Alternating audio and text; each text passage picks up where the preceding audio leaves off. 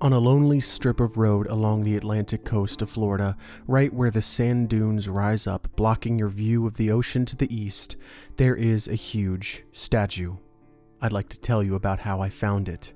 That is where our story this season begins.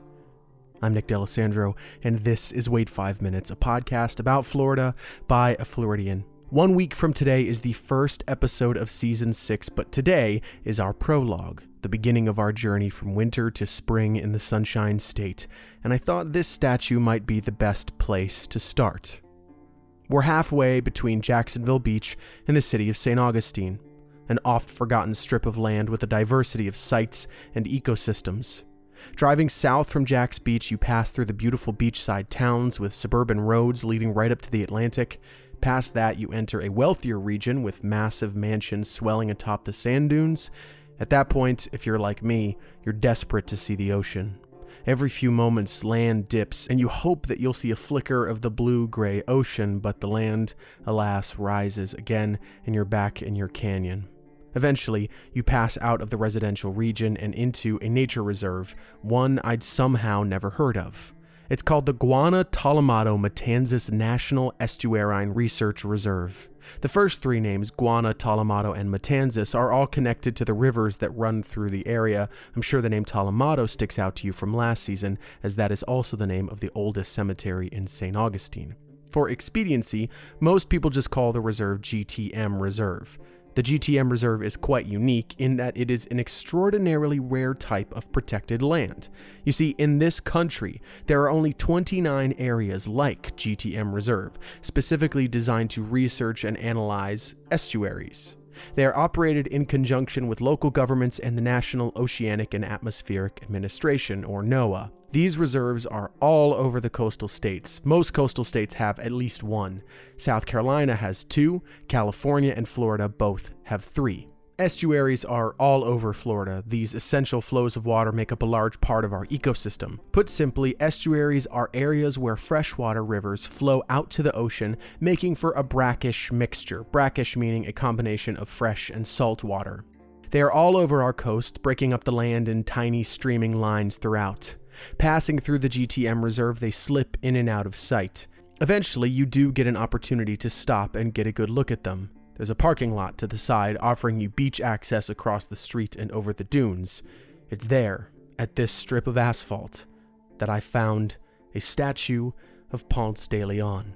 If you've seen one statue of Juan Ponce de Leon, you've seen them all. The man is memorialized in only one way, honestly. His classic Spanish Navy helmet atop his head, his short stature rising on a pedestal, and a hand cast out to the horizon, his squinted gaze looking to his supposed new world.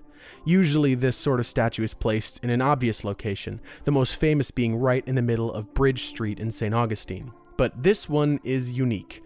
He looks over a near desolate parking lot, the only structure in the area being a porta potty. Seriously. From his vantage point, he can likely see the estuaries to the west of this location.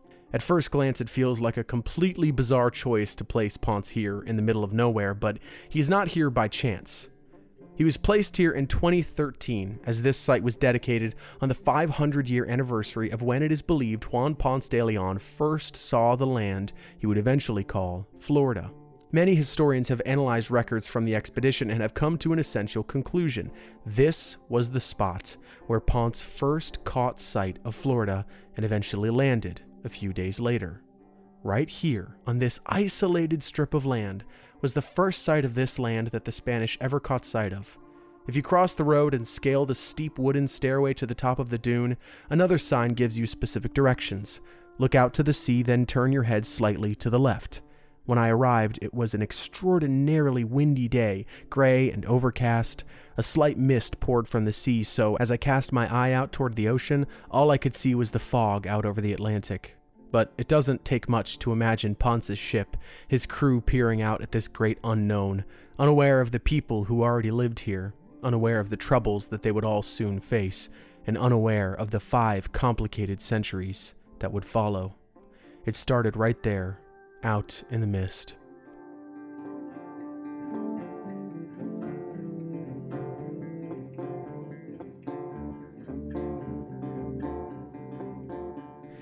It's odd to find places of such import that somehow appear just like regular old spots in plain view.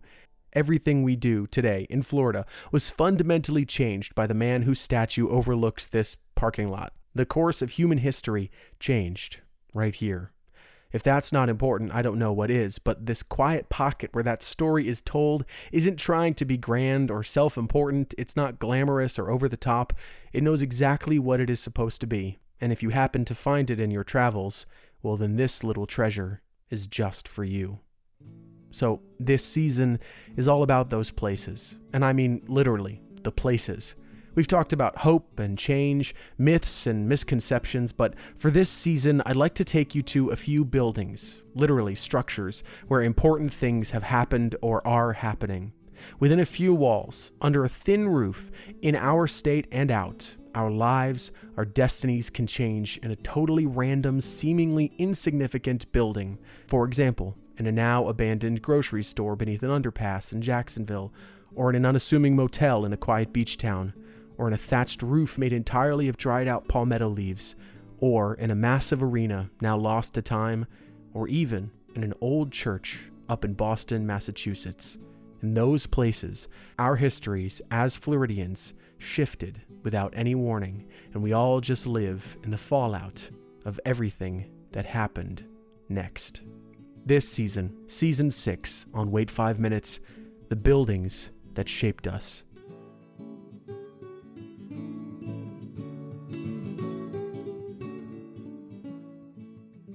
Thank you so much for listening to this prologue of Season 6. I am so glad that you are here. If you have somehow never listened to this show before, you're in the right place. There are some amazing stories ahead, and Season 6 is the perfect place to jump in. If you're looking for a good place to go back to while you wait for Season 6 to get going, why not enjoy our previous season? Season 5 was such a delight to make. The episodes within it are amazing. You are going to love it. If you did enjoy this episode, please consider leaving a 5-star review below.